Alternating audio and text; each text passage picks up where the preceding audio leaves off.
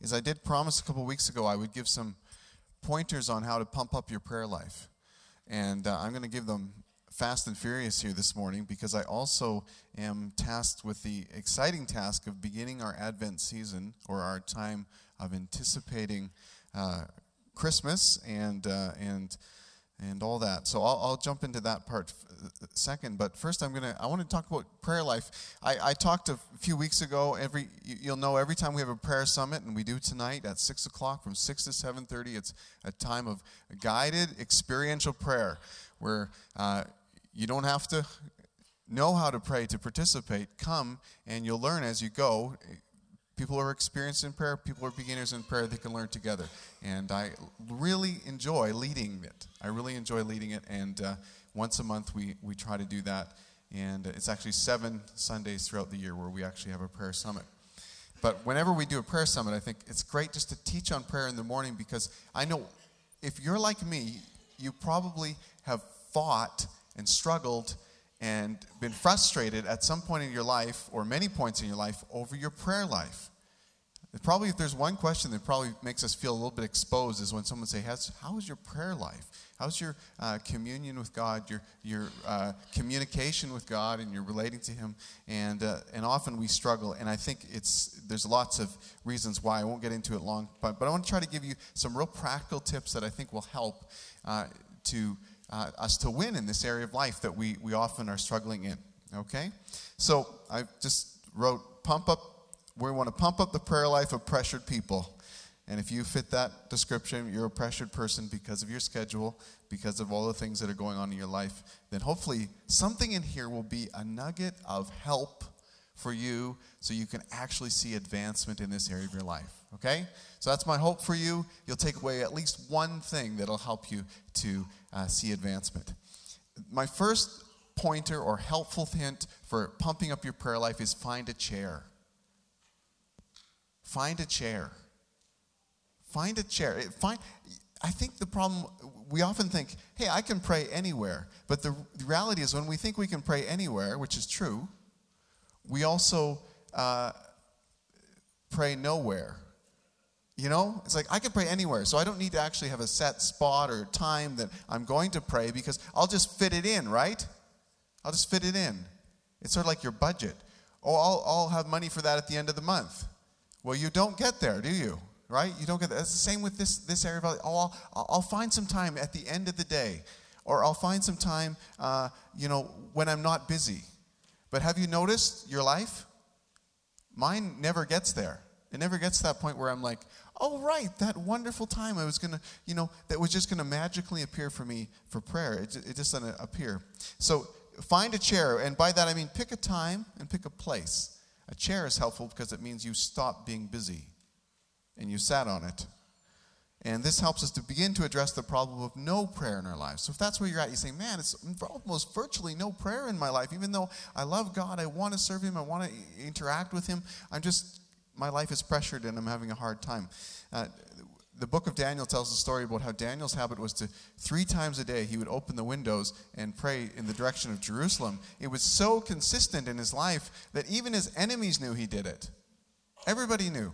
I'm not telling you to pray so people will know. In fact, Jesus had some cautions against that.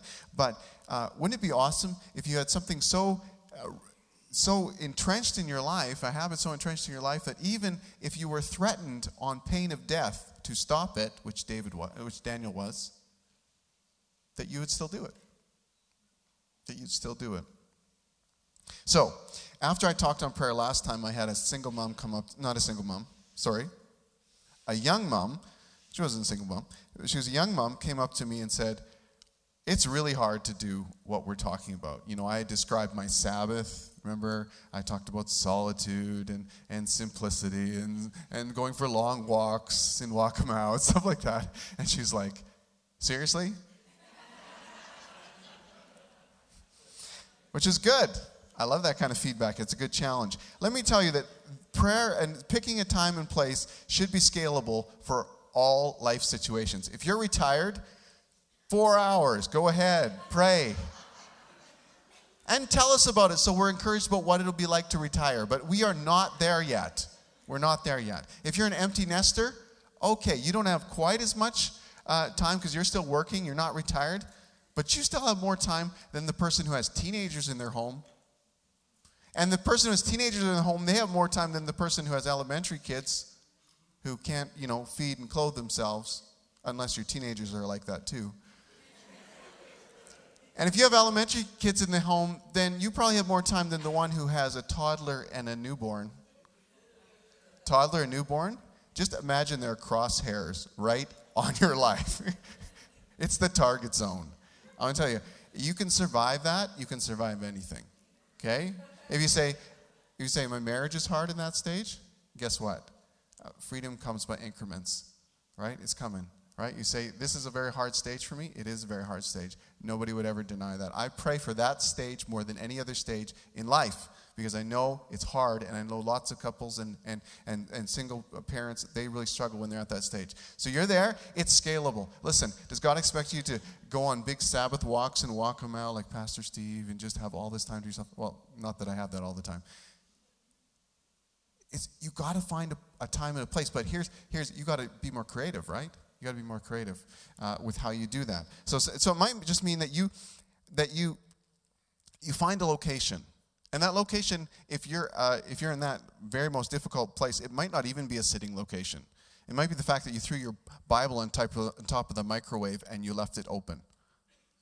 That might all be that it is, right? And the time and place for you might not be as regular as for other people.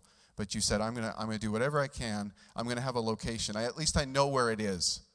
At least while I'm holding a bottle and I'm trying to solve a dispute and I'm trying to do all those things, I know I can peer over in a moment and see Scripture and begin to talk to God and stuff like that. So God knows your situation. He's gracious and compassionate. He's slow to anger and rich in love. It's not that we come to prayer to go, oh, God, I've really failed you because I haven't been praying. We come to prayer and God welcomes us.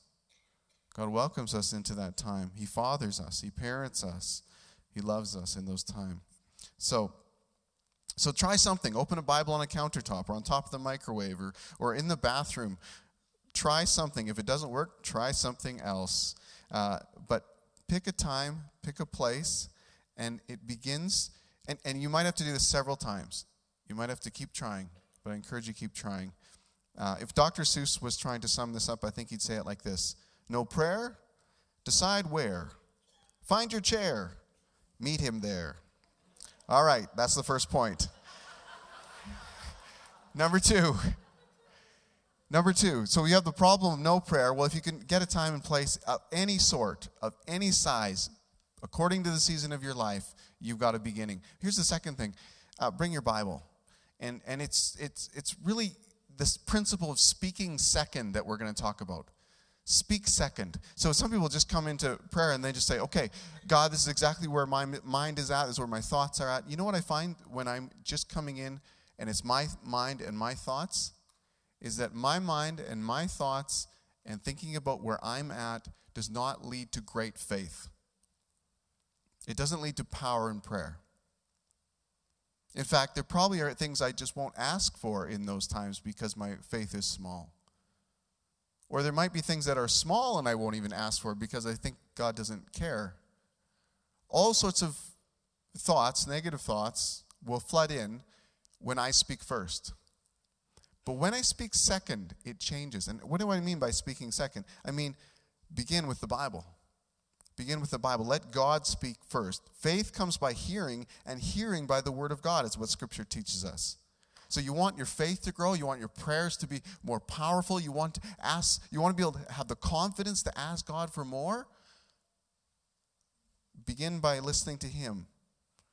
So let God speak first through His Word. If I come to pray and all I have is who I am and what my thoughts are, I'm discouraged. But once I read God's thoughts and see who He is, watch out. Faith begins to rise. Right? The Bible is amazing. Even if you read a few verses, I encourage you to read more. If you got more time, read great, big, long sections. But even if you read a few verses, it's amazing. All that stuff is breathed into by God.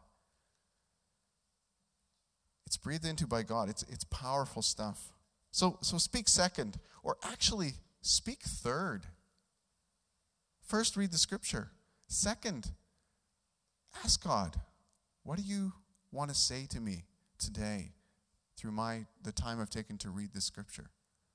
What do you want to say to me through this scripture? That could be the second voice, the written word, the listening prayer to ask the Lord to speak to you, and then begin to speak back, and you'll notice that there'll be more power in your prayer, there'll be more confidence, there'll be more faith.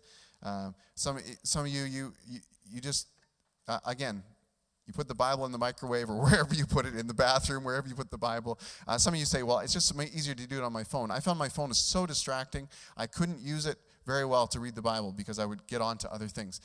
I had to prune what was on my phone. I had to prune my apps. I had to get rid of my Facebook app. Actually, that's been quite freeing, although I haven't seen a lot of my friends on Facebook for a long time.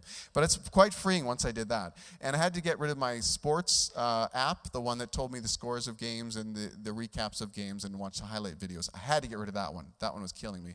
And there were several others that I had to get rid of. I got no games on my phone. But now I'm suddenly finding that YouVersion app on my Bible is quite helpful because it's got a whole bunch of reading plans you can use, and it makes it simple. Again, when your life is pressured, you want to make it automatic. You want to make it simple for your life. So I found that was good. I still like reading out of a Bible made of paper to flip the pages. I still enjoy that as well. But find your chair, bring your Bible. Here's the third one. I can just call this cracks. Not because we're cracked, but because that's what we have sometimes in our pressured lives. Let's say you're fighting hard to find your chair, to find that time and place. You set your Bible out in that time, that space, and you're gonna let God speak first. But what about the rest of the day? This is the problem of presence. Do we have the presence of God? Like, is it just that God is in a compartment of this time and place? What about the rest of the day? I think there are cracks within our schedules where we can press prayer into.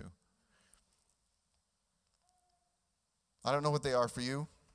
Driving, waiting at the doctor's office. Do you know what's coming soon to Saskatchewan? Praying while you wait for Uber to pick you up. Coming soon. Coming soon. Isn't that exciting? Are you excited for the boost to your prayer life? I don't know how much Uber will get done in Moose Jaw. I'm sure lots of it will. But those cracks, those moments where you just pray now. How much ramp up do you need for prayer? If it's too much, you're doing too little.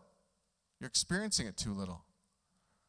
So I was picking up my kids from school, and I got talking to a guy who actually was doing manual labor in the school. He was working there. And so I was chatting with him, and he was a Christian. I knew him from before, and he knows I'm a Christian. And he was telling me about his plantar fasciitis, or whatever, his foot, and how much it hurt in the mornings. And I felt this nudge. You should pray for him. So let me tell you, this can happen one way. Yes. When I get into my alone time, I will take some time and pray for him. Except for I've experienced how pressured my brain really is. And I know that rarely ever leads to praying for him. I know that that's the truth. So the other option is I could pray for him now. And I really felt like, oh, yeah, I should ask him if I could pray for him now. And I didn't really want to. Let's be honest. I just didn't want to. It felt a little awkward. But I felt like, there's something about obeying God when you don't want to that leads to great results. So I said, okay, would it be okay if I prayed for you for that right now? And he was sort of slightly hesitant, but not totally opposed. And he said, oh, okay. So we stopped and we prayed. And I thought, I don't know if this is for him or for me. Does God want to encourage my faith or his? Does God want to heal him, or just does he want me to be obedient? But I don't know what the whole equation is. I just know that God blesses when we pray now. When we pray now. He does. My mom, she prays now like nobody else prays now. She doesn't even introduce praying now. And maybe you get to do this as you're older, though I do remember her doing this when she was younger, too, is you'll be saying, yeah, Mom, I'm sort of going through this thing, and I'm trying to figure out, and she'll say, Lord Jesus, we just pray for Stephen right now.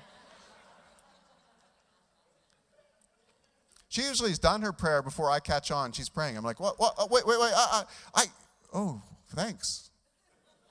ambulance goes by. Woo, woo. Lord Jesus, we just pray for those people just right now, and just would you be with them right now? Thought comes into her mind, Lord Jesus, we just pray for what's happening here and there and stuff. She is pressing prayer into the cracks of her day like nobody's business. And as a result, she's in this constant communication with God. Just keep coming back to him, keep coming back to him, practicing the presence of God in her life and pressing prayer into the cracks of her day. Because if all you got, let's say you're still fighting, you're trying to get that time and place that's regular, but if the rest of your life is just cracks, if you're really run off your feet, you got to use those moments. You got to use those moments. Last one is circles. Circles, okay? Find your chair, bring your Bible, press prayer into the cracks, but circles. This is the problem of who to pray for. Often we come to pray and we have no plan, and we hear about people who have long prayer lists. And if you have a long prayer list, these are people I pray for every day, awesome. That's great. I'm going to give a helpful hint that's for us beginners. Okay, so for those of you who are doing much more than this, praise God, just keep doing it. We need you to keep praying. But for those of you who are saying, I come to pray and I'm like distracted. I don't know, should I pray for that stranger I just met? Or should I be praying for my aunt whose toe is hurt? Or should I be praying for like Mongolia? Like, what should I be praying for? How do we do that? Let me give you a hint. I think you should pray out, if you're just getting started and you want to have some wins, pray out in concentric circles. So start with at the middle of the circle is me and my own soul. So pray for yourself. Pray for your soul. Pray for your spiritual life. Pray for that you'd fall in love with Jesus more and more. That whatever is holding you back, whatever things are in your mind or in your thoughts that stop you from really following him and enjoying him and loving him forever, pray for your soul first. Then move out a little bit. So for me, to move out a little bit is to pray for my wife, because she's the next closest in my life. So I pray for my wife. Lord, would you bless her? Would you encourage her? Would you help her? Lord, would you grow her spiritually? Would she know that she's your daughter, that nothing, the enemy wouldn't mess with that, but that would be solid in her life. Whatever prayers fits with praying for your spouse or the one who's closest to your life. And then I move out. I've got my kids. And then I move out and I've got my life group. And I move out and I've got my coworkers. And I move out and I've got my city. And I move out and I've got my nation, and I move out and I've got the nations of the world. Do you cover all those in prayer? No, you often don't. You often don't. But often we come to prayer, we have no plan. Just begin with your own soul and then pray for the next one closest to you. Maybe you only get that far. But sometimes we just get so addled. Am I doing this right? It seems like there's a million needs in the world. I don't know how to pray. Just begin here. See how far you can get out. Right? Is that simple? I hope that simplifies it for you. I am like a basket case mentally in a lot of different ways. So sometimes when, hey man, is that you too, or is that just me? Okay. Anyhow, it's true, so I won't worry about it. And some of you guys might admit you are too, right? You say, what seems to work for other people doesn't seem to work for me. And so sometimes I just have to say, Lord, give me something that will work for me. If I hear about someone who has an incredible prayer life and it seems so easy and they just fell into it naturally and they just did this and they're telling me to just do that, and I might feel frustrated. Like that young mom came up to me that day as I was saying, oh, just do this, this, and this. And she said, it's not working.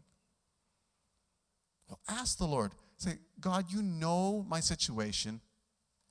You know me inside and out. You know my brain. You know my distractedness. You know my inability to concentrate. You know my schedule. You know my pressures. You know what my kids are like. And you are gracious and compassionate about all those things. You're not harsh with me. You're slow to anger. In fact, you're slower to anger than anyone else I know who's ever been angry. And you're rich in love.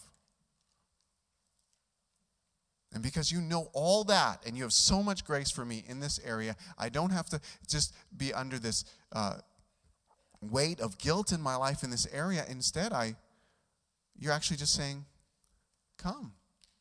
Come, be with me. Spend time with me. Let me father you. Let me parent you. Let me lead you, guide you, love you.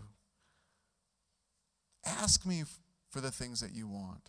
Ask me for the things that you need. Ask me to touch your soul. Ask me to enrich your life with this relationship you were always meant to have. I am willing to give. Come to me, all you who are weary and heavy laden, and I will give you rest for your souls. Let's pray. First sermon's done. Let's pray. Lord Jesus, I pray for everyone who the enemy has mucked about in this area of their lives. They've brought guilt and shame. And Lord, I know I felt that in my own life, and I don't want to live my life as a prisoner of shame. When you made it clear, you came to free us from it. So Lord, we want what you have, not what gets twisted in the mix. So Lord, you call each one of us to come to you. And somehow the enemy wants to make that like a chore or an obligation or another area where we're not measuring up. I don't know. You know the mental games that go on in my head, and you know the mental games that go on in every head in this room.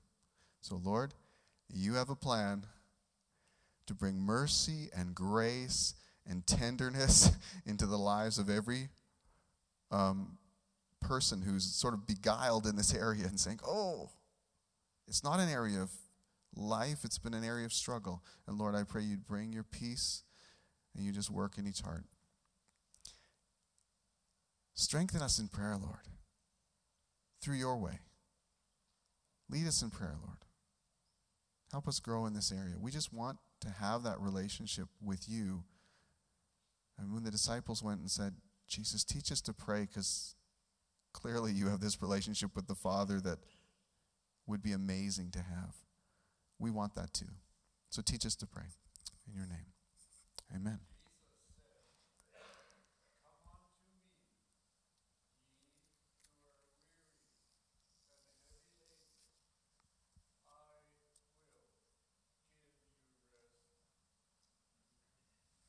Amen. Amen. Okay, so we're going to change gears here. Okay, chair, bring your Bible.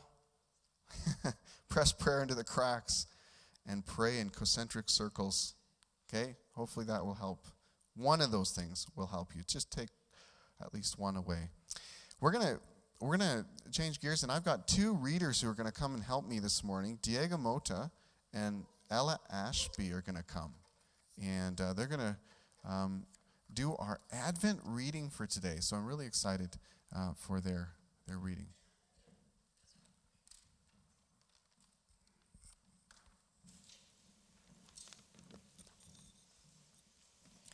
Lighting a candle is a simple yet profound act. It is a testimony to the power of light over darkness.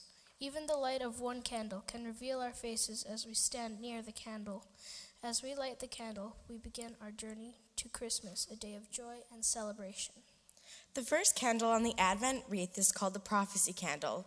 It opens a period that anticipates Christmas and remembers those who first spoke the promise of the coming Christ child.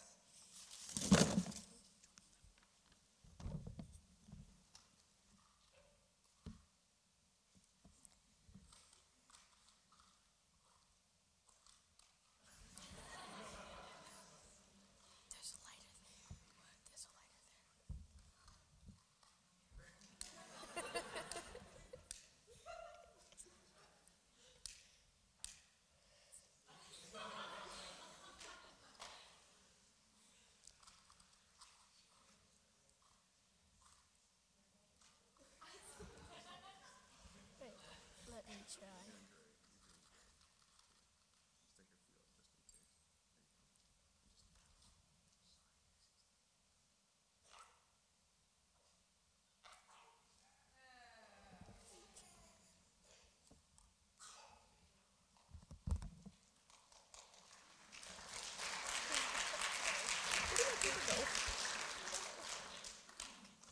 A reading from the prophet Jeremiah, chapter 33, verses 14 to 16.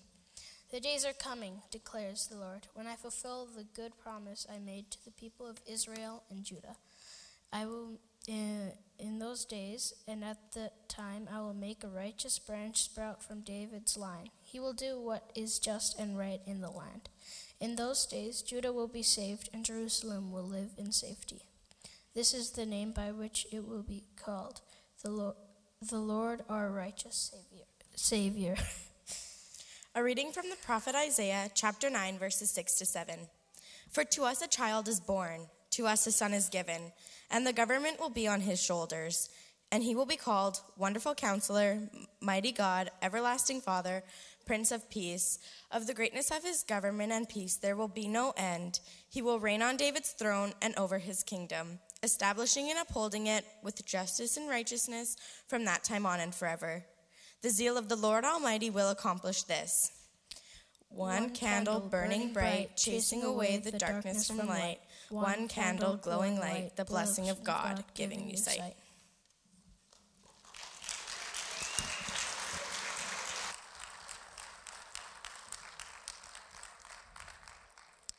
All right. Well, it's just like a real Christmas program. There's always a moment in the Christmas program where something goes a little differently. Hey, that's great. I've noticed lately whenever we light candles in the church that kids aren't playing with fire as much as they used to.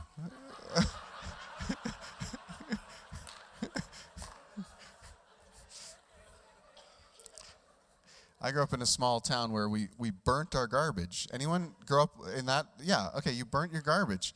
So, I mean, like, I'm very experienced as an arson. I don't have much else on my resume, but I got that. Anyhow, it's delightful to see that. It's very good. Advent is preparation for Christmas season now, but it's according to the Christian calendar, not according to what we think is the Christmas season. Like Christmas season in Canada, we have to think, well, Black Friday comes, and that's when the Christmas season begins. But the Christmas season, according to the Christian calendars, really begins December 24th, and it runs to what we call Epiphany, which is January the 6th. Now, this may sound really strange, like I'm talking a totally different language, and you say, I grew up in the church, how come we're talking about this? How many of you grew up where you celebrated Advent, Lent, and and Epiphany is not a strange word to you? How many of you, that's, okay. Okay, so it's a small group in the room. But it's preparing our hearts for that season of Christmas. Again, not the shopping season, but the actual, what we'd often, like the 12 days of Christmas, really supposed to start around then, December 24th and going to January 6th. So that's sort of the preparation time that happens. And it's like Lent, okay? So Lent, that's another that's preparation for Easter. It's a time where sometimes people decide to fast, whether they fast food or they fast other things. In fact, our prayer pastor, Laura Blackman, told me today, if you start fasting today, I don't know why she was telling me this, maybe she thought I should.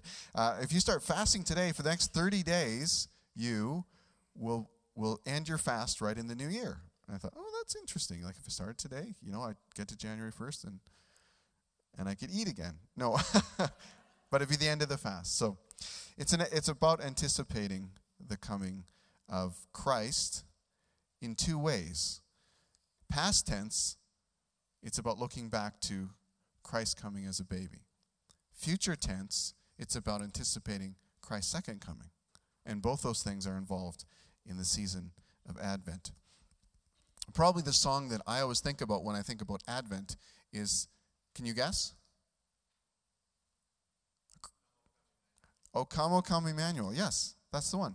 O come, Emmanuel. So it just sounds Jewish, doesn't it? Right? And ransom captive Israel. You want to sing it with me? That mourns in lonely exile here, until the Son of God appears.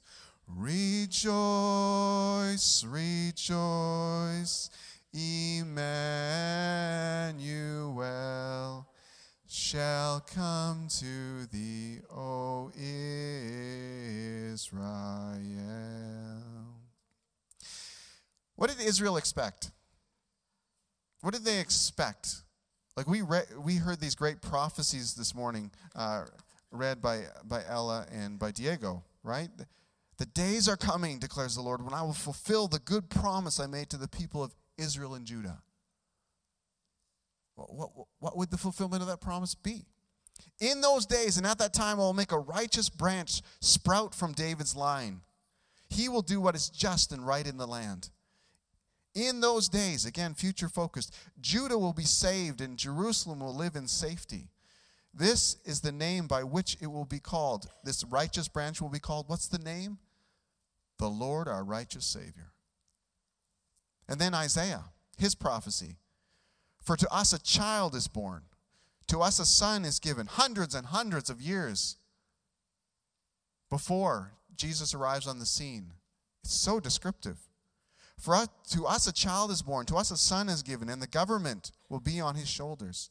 And he will be called Wonderful Counselor, Mighty God, Everlasting Father, Prince of Peace. Of the greatness of his government and peace there will be no end. He will reign on David's throne and over his kingdom, establishing and upholding it with justice and righteousness from that time on and forever. The zeal of the Lord Almighty will accomplish this. Now, if you were the average Jewish person at that time, what would be your expectation? Well, I think people, because they had been conquered by the Roman Empire in the season of its fulfillment, they probably expected deliverance from the Roman rule. I think maybe also with that would come a restoration of national greatness. This talk about David's throne, well, when David was on the throne, it was pretty great. When his son Solomon was on the throne, in the early stages, it was even greater. So they're probably looking back and going, wow, what an incredible promise. But then there's 400 years go by since the last of the prophets has spoken. They call it the 400 silent years. And who's still hanging on to that promise? Who's still hanging on to that thing that was said way back when? That now it's just words on the page. There aren't even any prophets around anymore who come and tell us about what God has in store for Israel. When you look at what Israel expected from the prophecies, I think you could say that they were maybe caught off guard by the way that God fulfilled them. In fact, that's the title of our series this next 4 weeks, Caught Off Guard. The ones anticipating the answer, the end, the fulfillment of the prophecy, were shocked by the way that it came. You ever opened a Christmas present and you just were like, I did not expect that. I totally did not expect that. In a good way, right? Not like you had high hopes and it was really disappointing, because that's not, you could be caught off guard by that, but that's not delightful. But to actually open a present, you go, whoa, I didn't expect that level of thoughtfulness. I didn't expect that level of personalization. I didn't expect that anyone knew I needed this. I didn't expect the extravagance of the gift. I didn't expect how quirky and wonderful this is. Whatever it is, you're caught off guard. You go, whoa, this gift is different than what I thought I'd be opening. The Israelites were caught off guard. In the end, when they experienced the full measure of it, when people began to follow Jesus and live for Jesus and experience all that God had planned, God's plan was way better than what they had anticipated. It was way better than overthrowing the Roman Empire. God wasn't just fulfilling a promise to the Israelite nation, but through Jesus, he was fulfilling a promise and providing a way to reconcile all the people of the world to God. They only expected maybe a man would come, but they got a God-man, the divine Son of God, come in flesh. According to the world's perspective, Israel had no reason to hope because they were a conquered people, and yet God had fulfilled his promise to them in a way that they wouldn't feel, they would understand that God conquers in different ways. I want to tell you a story. Many of you know this story. But I think it's a great time to tell this story again. For, I think it was 17 or 19 years, I don't have my timeline quite right, but we had a really awesome man of character as our senior pastor, Alan Buchanan. And incredible man. He from sort of the early 90s and taking us into, even just recent years, he was our senior pastor, and he was out at Kettleston Gospel Camp in the summer, and he tried boating with a few people out there. I know he went out with Bart Ojima and a few others, and they got on these little one-sailed boats, little tiny things. And he got out on the water, and he actually found it quite exhilarating to let the wind fill the sails and just take off. It's amazing how you can really cut across the water on those boats once the wind is up. And he thought it was quite cool. So he read a few books about the basics of sailing, and he was so fascinated with it. He found it very exhilarating, and then his life changed fairly radically. He was diagnosed with cancer, and there was a season, about a year, where he had to step away from his role in leading the church, and he was at home and doing chemotherapy and all of that. His son has said during that time, and I do remember this being true, he spent way too much time on eBay. And he would go down into the basement where his office was in the house, and Darlene would be upstairs, and he'd be on eBay. And the one day he came up and announced that he'd bought something on eBay. And, well, what did you buy? Well, Alan had bought a 25-foot cabin cruiser sailboat that was located in the Atlantic Ocean. So, how, Alan, are you going to get a boat from the eastern seaboard of the United States to Last Mountain Lake to Kettleston Camp? Well, that's easily solved. Go back into the basement and go back on eBay. And sure enough, sooner than later, he had bought himself a truck that was also located on the eastern seaboard of the United States. Then he got on a plane with his beloved wife, Darlene, and they flew on an incredible vacation. They landed, got their truck, went all around, saw covered bridges and all the cool things you can see in that part of the States, and then eventually hooked up the boat and drove it back to Saskatchewan. Just like you're probably going to do this Christmas for your shopping. Well, now Alan had a new thing to do. He had to plan a party. He called all his family and said, hey, I want you to book this time off in the summer because we're going to go sailing on the lake. We're going to have what he called a sailabration. And we're going to all come together, and we're going to have a great time together, and it's just going to be a really awesome time, and come sailing with me on my boat. And so all sorts of family came. And through the process of getting closer and closer to the summer and figuring out and planning for this great big family get-together, Alan finally came upon the name that he would give his boat.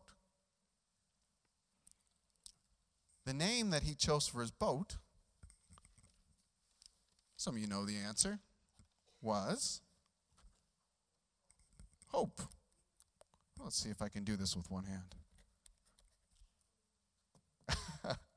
I hear that.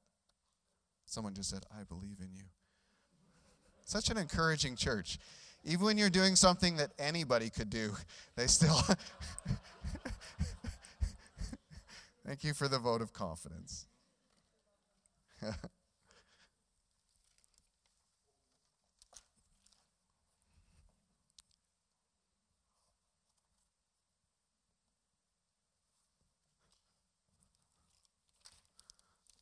All right. So Alan called his boat Hope.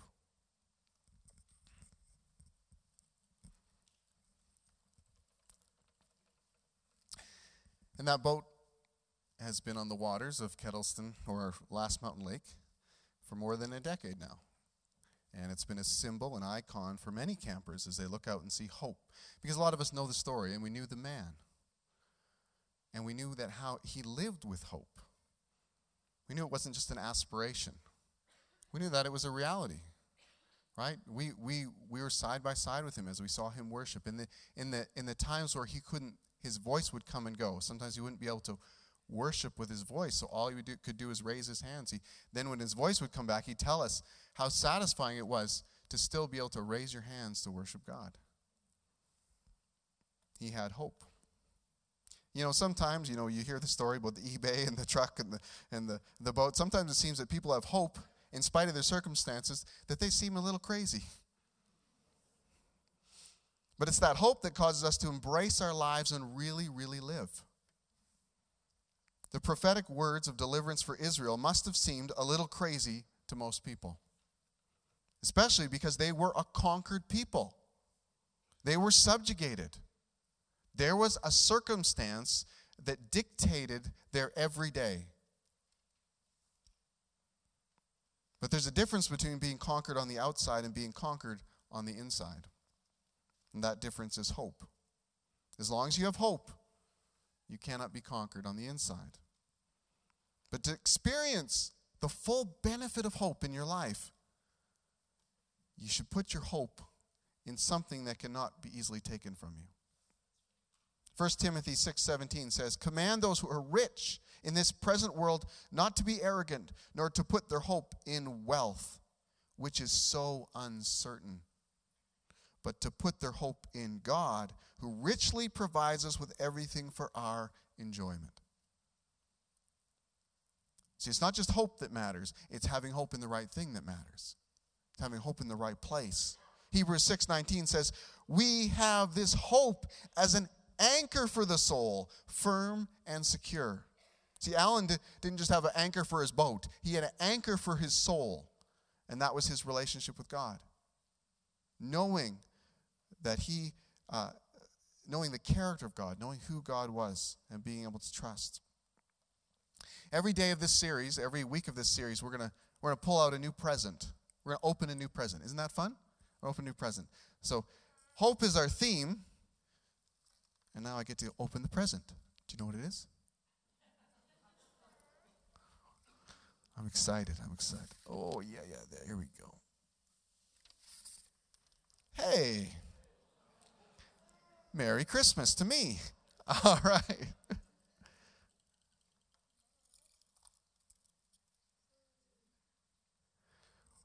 When I was a boy, my grandpa would tell the story. He had it printed on a little pamphlet, but he'd also tell the story about a boy. And the story went like this. There was a boy who liked to put models together, little model, cars and airplanes. But his biggest and best project that he ever made was a boat. And he worked long and hard to take the pieces and glue them together and get them all just right. And he worked hard making extra little special parts that didn't come with the kit because he wanted it to be extra special. And he worked hard to make sure that it would float. Because he didn't just want a boat for a mantelpiece or to sit on his dresser drawers. He wanted a boat that would go in the creek. And so he built his boat. It took him hours and hours and hours. Every day after school, he'd rush to his room, he'd get out his little modeling glue, and he'd build the boat. And eventually it was done. His boat was complete. So he took it down to the creek. And there he had lots and lots of fun with his boat. He'd put a big string on it, and he would sort of trawl it up and down the creek. And sure enough, it floated. It floated wonderfully. It looked great in the water. He imagined that boat being full of sailors or pirates and sailing the seas and going through the rough waters. And boy, that boat was sturdy. It was amazing. It would float. Wow, that's an illustration killer.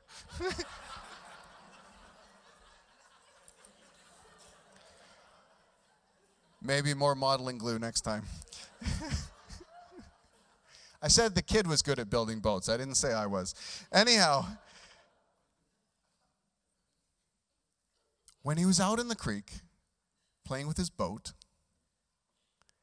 he thought, I wonder how far out into the water could go. So he would angle it into the current and let it catch the current, and it would go out farther and farther. Then he'd pull it back with a string, and it'd go farther. But one time he let it go out, and it caught the middle current. Not the shallow, weak currents at the side, but it caught the middle current of the river. And when he went to pull it back with a string, suddenly there was a resistance on the end, and the string slipped through his fingers, and his boat floated away. Well, he ran along the side of the river as fast as he could go because he thought, I got to get my boat. And he ran and ran and ran, but he couldn't keep up. The current was faster than he was, and soon his boat was out of sight. Well, he went home totally dejected. He was sad for days. His mom tried to console him, but nothing worked. All he could think about was how he made this boat, and now he had lost it. All the design, everything he'd put into it, how much he loved his boat. And then the day came where he was walking down the street downtown, past a pawn shop, and there in the window of the pawn shop was his boat. Well, he ran inside and he said to the man in the pawn shop, well, that's my boat. I made it. You can see all the details. I can describe how it's put together.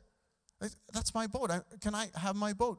The man said, well, it might have been your boat, but a man found this boat and he turned it into me and I paid a good amount of money for it. And if you want it back, you're going to have to pay for it.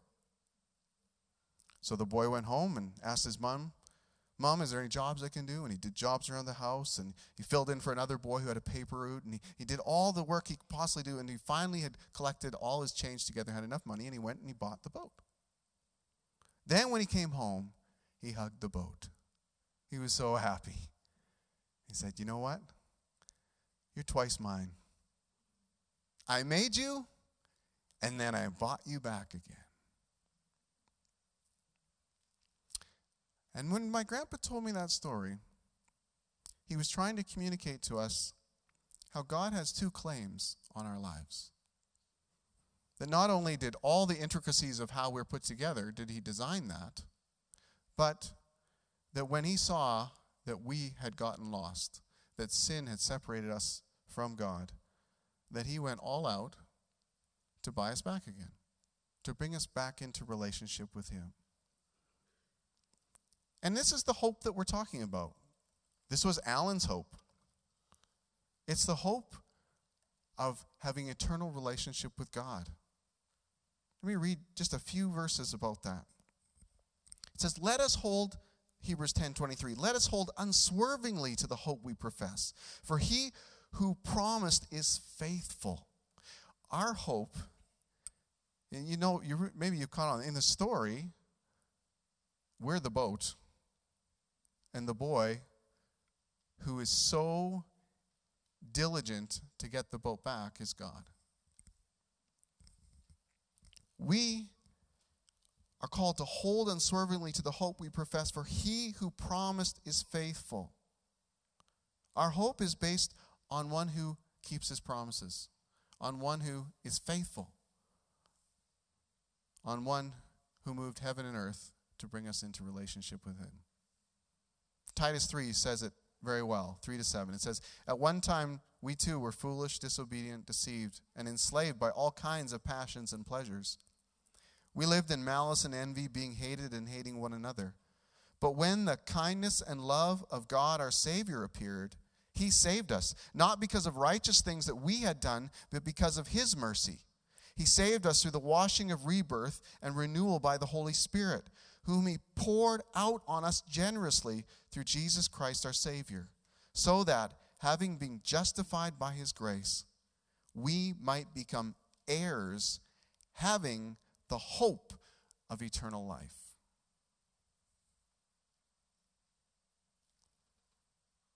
See, God moved heaven and earth. God did what we could not do for ourselves, so that we could have this hope of eternal life. And the end of it all is that God invites us into this relationship. It's like he's done all this to prepare it. And yet, there's a response that needs to come from us. It's like if someone told you that they had prepared something incredible for you. It's all wrapped. Come on over and open this present, this one-of-a-kind, amazing present. Come on over and receive it. You'd say, wow, that's awesome. I have this incredible gift. But you never go over. You never open it up. Well, God has prepared for us the gift of relationship and eternal life. Eternal life means being with God, being in relationship with the one who loves us the most forever. And what's required in our response is to say, not only do I receive that gift, not only do I receive that gift, but I receive everything else that comes along with it. See, God wants to forgive us. In Titus, it talked about all the different conditions that humans get themselves in. Foolish, disobedient, deceived, enslaved, malice, envy, hatred. No matter what sin is in our life, God will forgive us that sin if we come to Him, if we respond to Him. And then the other part is that He'll lead us. He'll lead us. He'll make us His very own, His sons and daughters. He'll make us a part of His family. And He'll give us the gift of salvation, saving us from our sin and giving us the hope of eternal life. Would you stand with me today?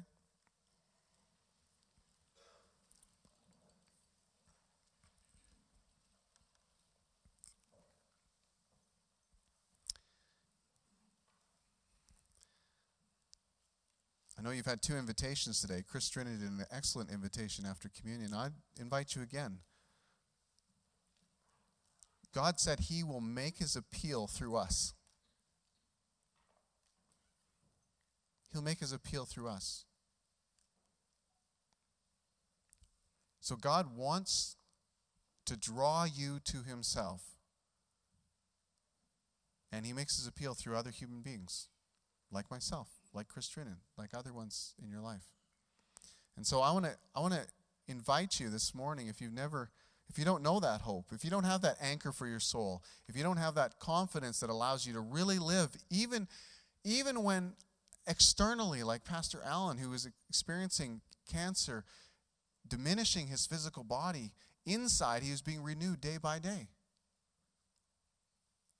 If you say, the circumstances of my life, they seem insurmountable, unchangeable. They seem like the kind of things that would lead a person to despair. That's not what God's got planned for you. He's got hope for you. He wants you to experience His hope, but it's through relationship with Him. He wants to make you unconquerable on the inside, no matter what comes on the outside. And He does it by giving you Himself. He does it by sending Jesus as a baby. He does it by that baby growing up a sinless life and dying on the cross for our sins. He gives us Himself so we have a hope that can never be taken away. Not a hope that's uncertain, but one that's guaranteed. Let me pray. Lord Jesus, for each one who's in this room, You've got us You know us. You know all the different places we're at, seasons we're at in our lives. I would ask for those that haven't when I talk about this hope, they say, that's not a reality in my life. I don't have that hope, but I do want to experience what God has for me in that area. I do want to open the gift that Jesus made possible by His death on the cross. And I do want to receive, not only just to be saved from the penalty of my sin, but to experience the joy and peace and love and hope that God has planned for me in this lifetime as well. So for those who are there, Lord, I pray that You would reassure them that the one who promises all these things is faithful, that they can trust You, that going forward they can put their lives in Your hands and You will lead them better than they've led themselves. I know that that's true for me, and I thank You for that. So if that's you this morning, you say, I want to just make that, I want to open the present, I want to receive the hope of Christ in my life. Let me just lead you. Lord Jesus, let's all say it together. Lord Jesus, Thank you for the hope you promise. It's an eternal hope, not just for now.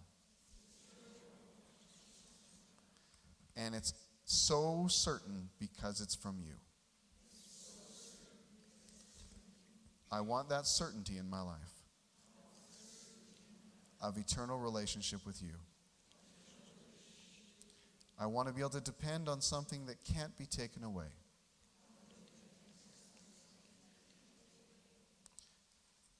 Thank you for what you did for me on the cross, Jesus. Thank you that that makes it possible for me to have a relationship with God.